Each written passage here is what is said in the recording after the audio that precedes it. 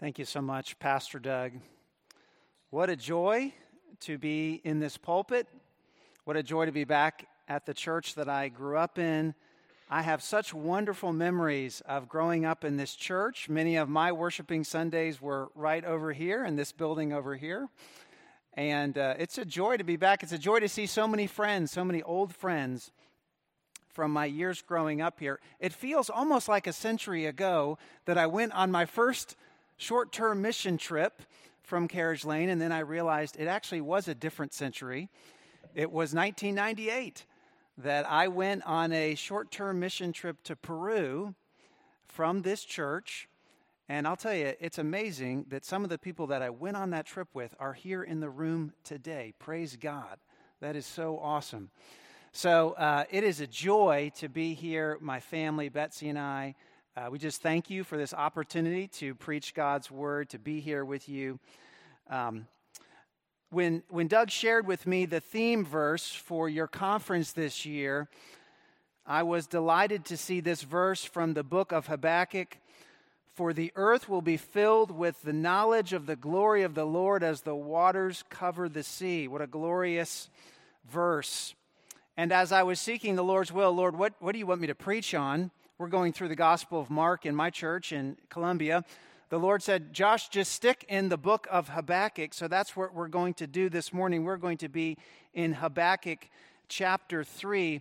I will tell you, Habakkuk is a marvelous little book. The Bible scholars will tell you that in a lot of ways, it's sort of like the book of Job condensed into 3 chapters. That's the book of Habakkuk. And we're going to look at God's word from the end of the book of Habakkuk, starting at verse 13. Habakkuk chapter 3, this is the word of God. You went out for the salvation of your people, for the salvation of your anointed.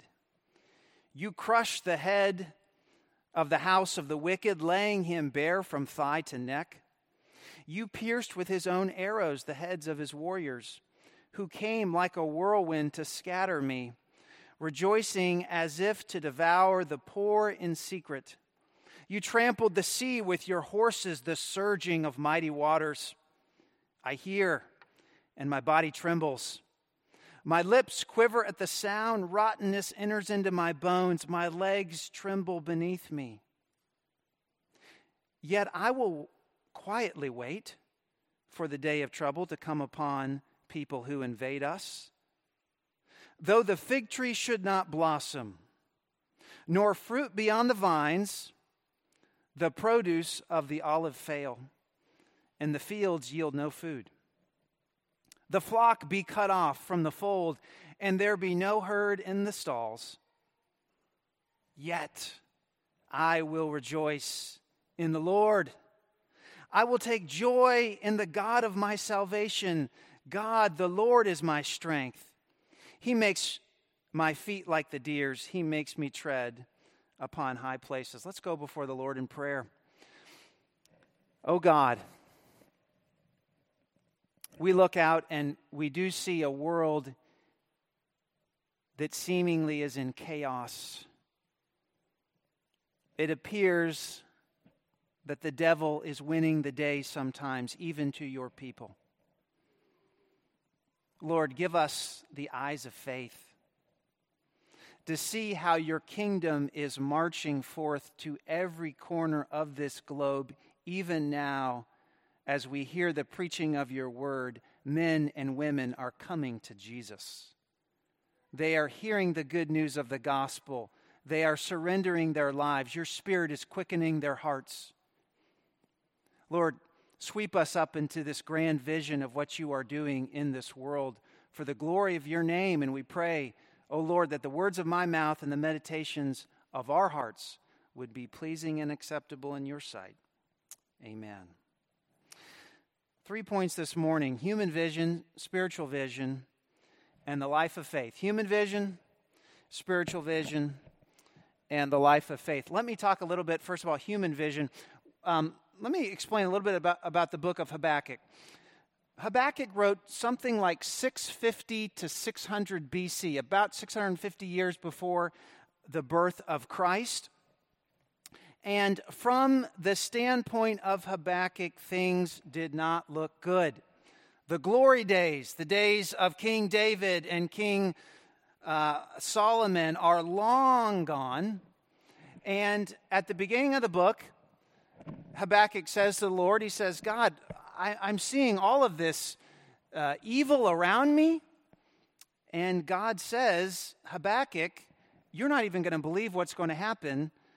I'm going to send the Babylonians in to judge my people. And I couldn't help but, as I was thinking this morning, the similarities between what's going on in Ukraine right now, in Russia.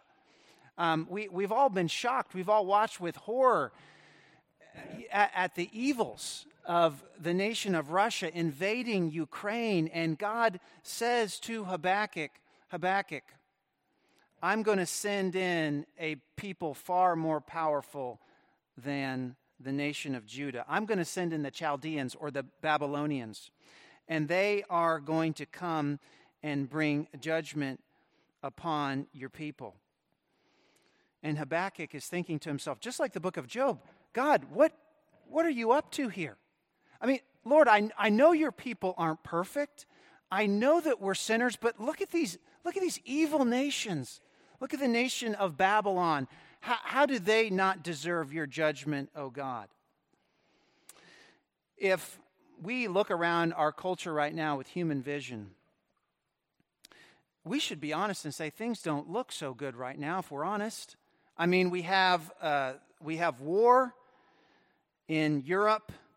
Who knows how that will end, what will go with that. We have an economy with inflation. Of course, COVID hasn't gone away yet.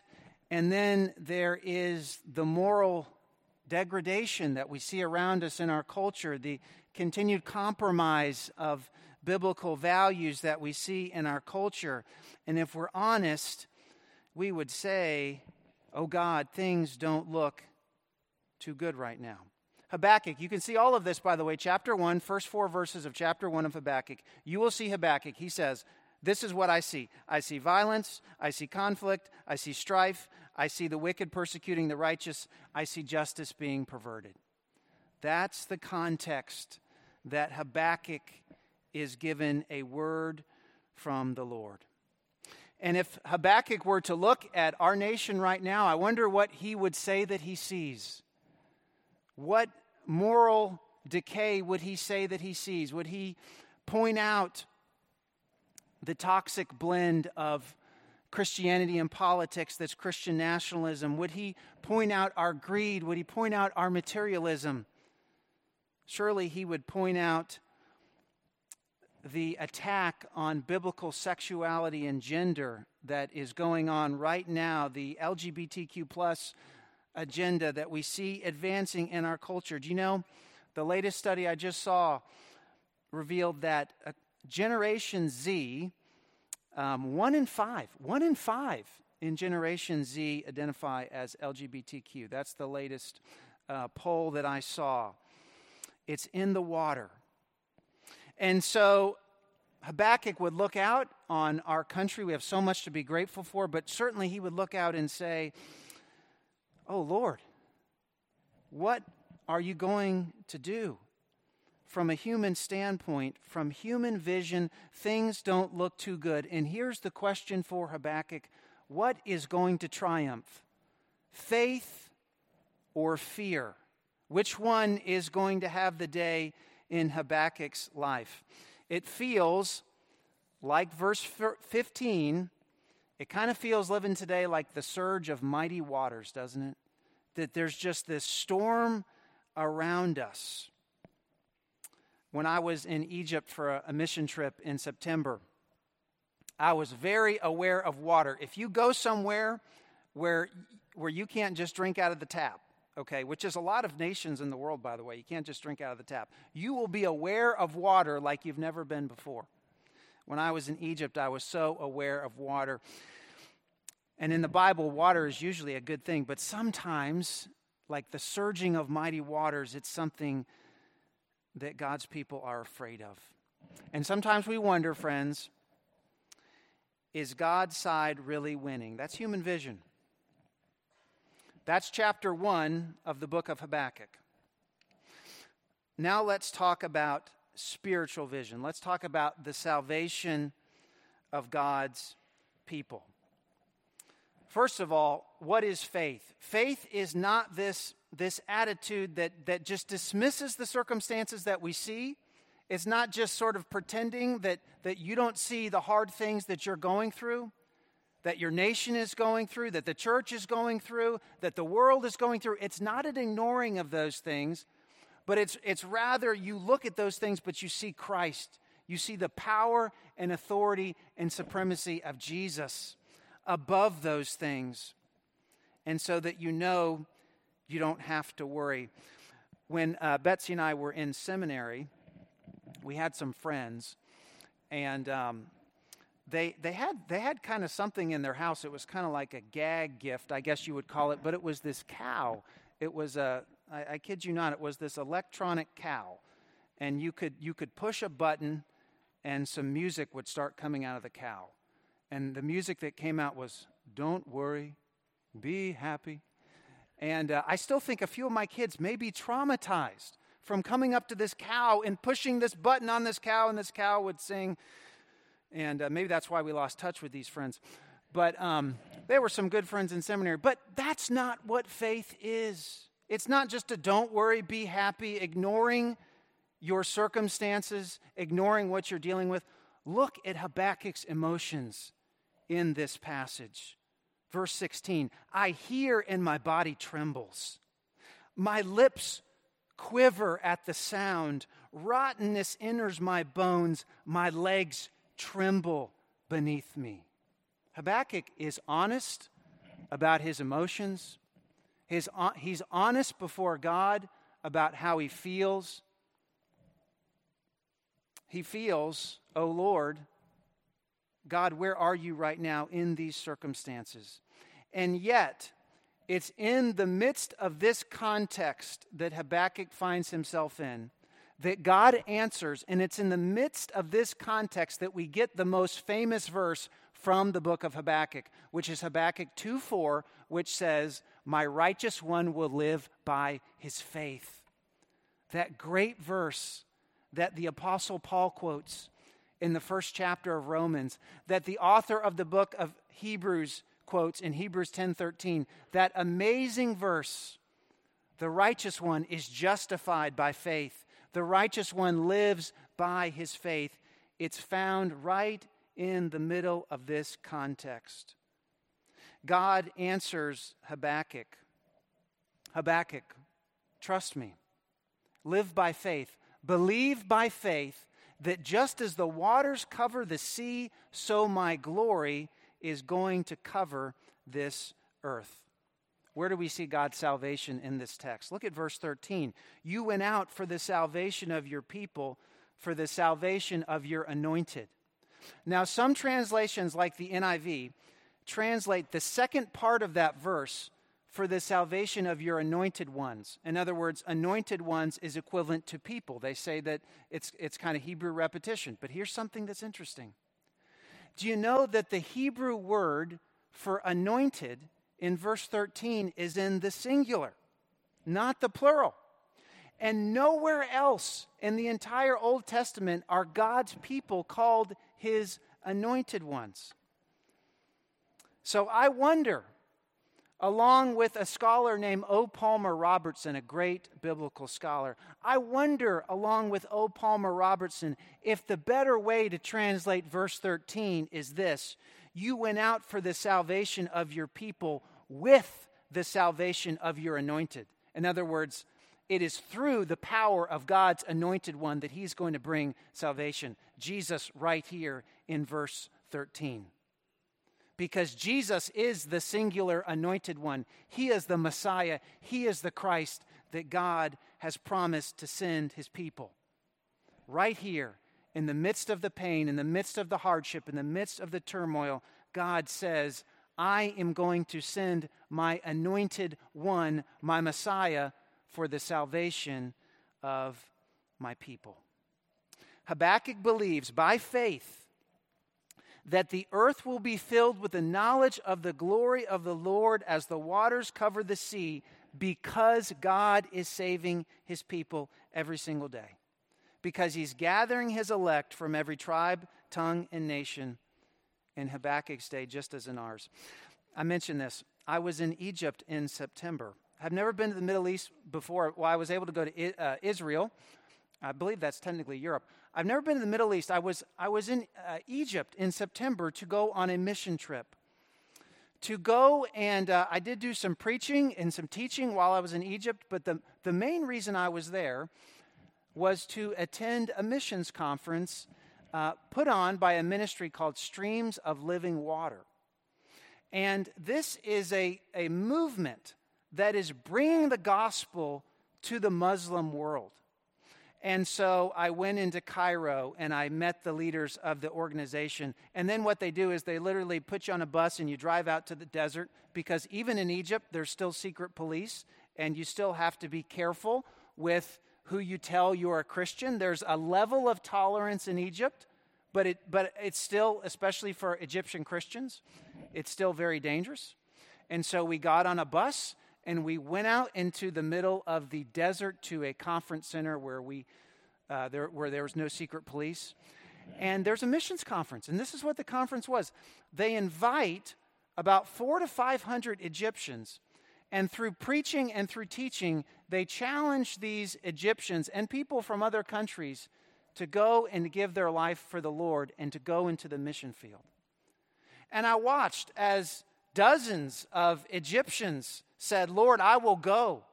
I will go into your harvest field. I will go into the Muslim-speaking, Arabic-speaking areas of Northern Africa and even the Middle East, and I will take your gospel." There's a term you should know. There's an acronym you should know. It's MMB. MMB stands for Muslim Background Believer. It was amazing, friends, to get to meet MMBs. Muslim background believers. I'm talking about people that did not grow up in the church, that did not grow up hearing the name Jesus, had never seen a Bible in their life. And yet it's the power of this gospel that we believe that came in and transformed their lives. Some of them, yes, through miraculous visions, absolutely. Some of them through dreams. Others through hearing the gospel for the first time after having never heard a word of Christianity. And these folks giving their life to Christ and then saying, "Lord, I will go into your mission field." You see, the dialect of Arabic that's spoken in Egypt is kind of like the lingua franca for Northern Africa. Your accent can be understood in pretty much any nation in Northern Africa. So here I am, and I'm getting to witness, and it's really, I'm the one being more blessed by being at this conference than they are by me. And I'm getting to witness these Egyptians saying, "Yes, Lord, I will go. I will go to this nation." I got to witness a man from the nation of Mauritania, if I said it right. And he was from Mauritania. He'd been converted. He said, "I'm going to go back to my nation, tell people about Jesus. Oh, and by the way, there's a law on the books right now in Mauritania. They're not even hiding it. It's on the books that says if I convert people away from Christianity, I can be killed. But I'm going to go because God is with me, because he saved me, because he will protect me, because his gospel's going forth, and I'm going to go and tell people about Jesus." And I think, wow, Lord, give me faith like that. Because this is what you're doing in the world. This is what spiritual vision sees. You won't hear about it on the news. You won't find it on the internet, what God is doing. I have a friend who attends my church. He has done missions all over the world. I think he's been to 80 or 90 countries. Okay, 80 or 90 countries. This is what he said to me recently. He went on this trip to Egypt with me too. He said this. He said, "Josh, as far as we know, what is happening in the Muslim world right now with Muslims receiving Christ is the greatest work of the Holy Spirit to bring Muslims into God's kingdom that we have ever witnessed in human history." Did you know that? The greatest work of the Holy Spirit, of the gospel going into Muslim-speaking countries is happening right now. You won't hear about that, but it's happening. And this is the spiritual vision to say, Lord, you are doing it, just like you said to your servant Habakkuk. Just like you said, you will go out for the salvation of your people. Lord, you are doing it. Last point. The triumph of faith. Let's talk for a moment about what faith looks like, the life of faith lived out. The actions and attitude of trust. Let's talk about that for a moment. Well, first of all, you see from Habakkuk, what's the attitude of faith? The attitude of faith is joy. I mean, by the way, all the scholars say this. Verses 17 through 19 are some of the most beautiful you will find in all of the Bible. And actually, secular people will say that too. They'll say, it just from a poetic standpoint, verses 17 and 19 are some of the most beautiful verses you will find in the Bible. One time Ben Franklin was in France. He read the verses. They said, that's so beautiful. He said, it's from the Bible. He didn't tell them. Though there's no fig on the fig tree, though the olive is not bearing fruit, though there's no cattle in the stalls, what's Habakkuk's attitude? Yet I will rejoice in the Lord. Not I'll survive, I'll kind of get by, I'll make it from one day to the next. No, I will rejoice in the Lord. I will rejoice in the God of salvation. This is the attitude of faith.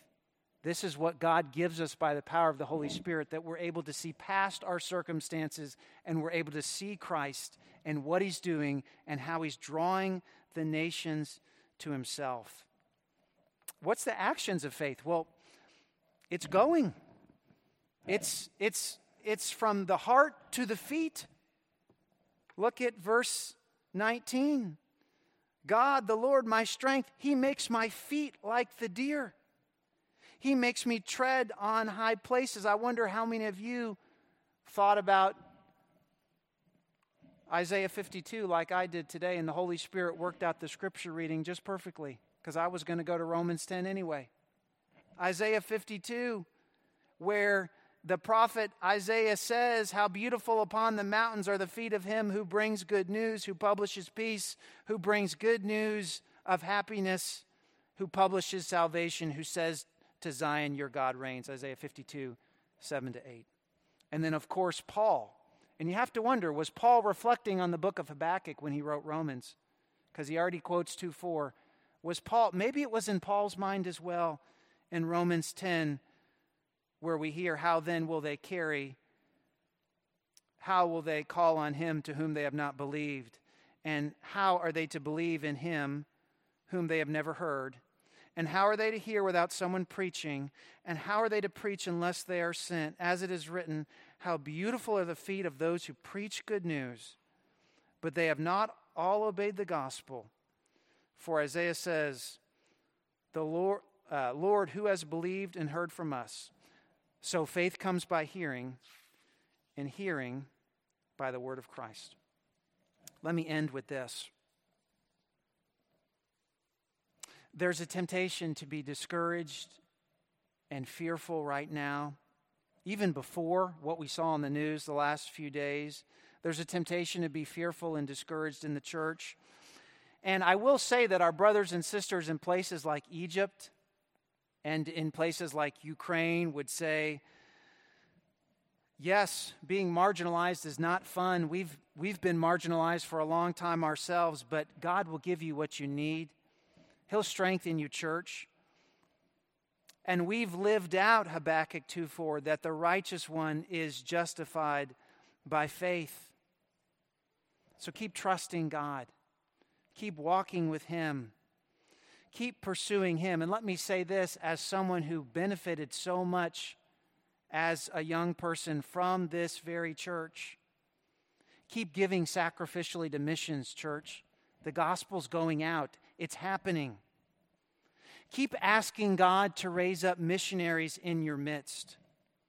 Keep going on short-term mission trips. See the church outside of America. Make an effort to learn about what God is doing in the Muslim world right now. It's really not glamorous by the world standards. You know, some of these folks, a Muslim comes to Christ, what do? They can't go tell people they're going to be thrown in jail. So they start a church in their house. But go find out about what God is doing. And many of these countries, being a Christian is probably not much different from what Habakkuk feared with the Babylonians. And yet you will see the joy of the Lord on their faces, the hope of the gospel in their hearts. Friends, the gospel is the good news that the world needs to hear.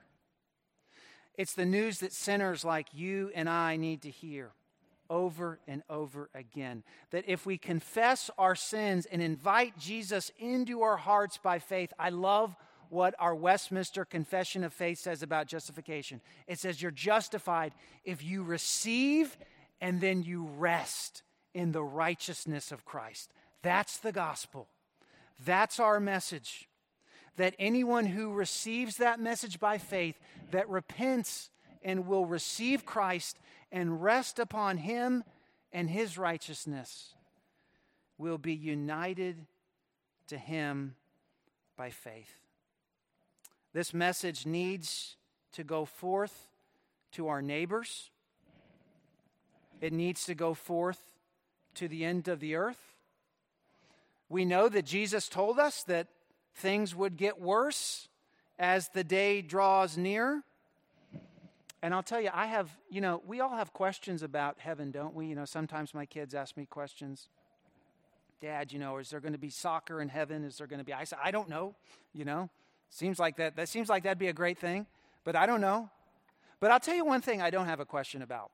And this is something that sometimes people will say, well, why hasn't the Lord come back yet? Why hasn't Jesus returned? But that one I actually think is a pretty easy one. I may not have all the answers, but I think that one's actually a pretty easy one. The Lord hasn't returned yet because he's got more people to save. He's got more of the elect to gather in. That's why he hasn't come back yet. He's got to save all of his people first. And then when he does that, the trumpet will resound and the Lord will descend. And so until that day comes, friends, Carriage Lane Presbyterian Church, keep about the work of missions and evangelism. Keep telling people about Christ. Keep supporting missionaries. Keep sending teams. Keep being a church that's on mission with God. Keep the gospel front and center. Live by faith. And like Habakkuk, whatever comes, though the fig tree should not blossom nor fruit be on the vines, the produce of the olive fail, the fields yield no fruit, the flock be cut off, yet we will rejoice in the Lord. We will take joy in the God of our salvation. Amen. Let us pray. Oh God, we want to be about your work of missions. Lord, we know that MMBs are coming to Jesus right now. People in Egypt, people in Ukraine, people in the most hard and closed off nations, your spirit is breaking through. Your gospel is changing hearts. Give us a zeal, a passion for it. Give us a heart for it. Help us to know that Jesus is the only solution and is the message we all so desperately need. Help us to carry forth to be those with joy in our heart and like the swiftness of a deer in our feet, Lord, to take that message to the end of the earth for the glory of your name alone. Amen.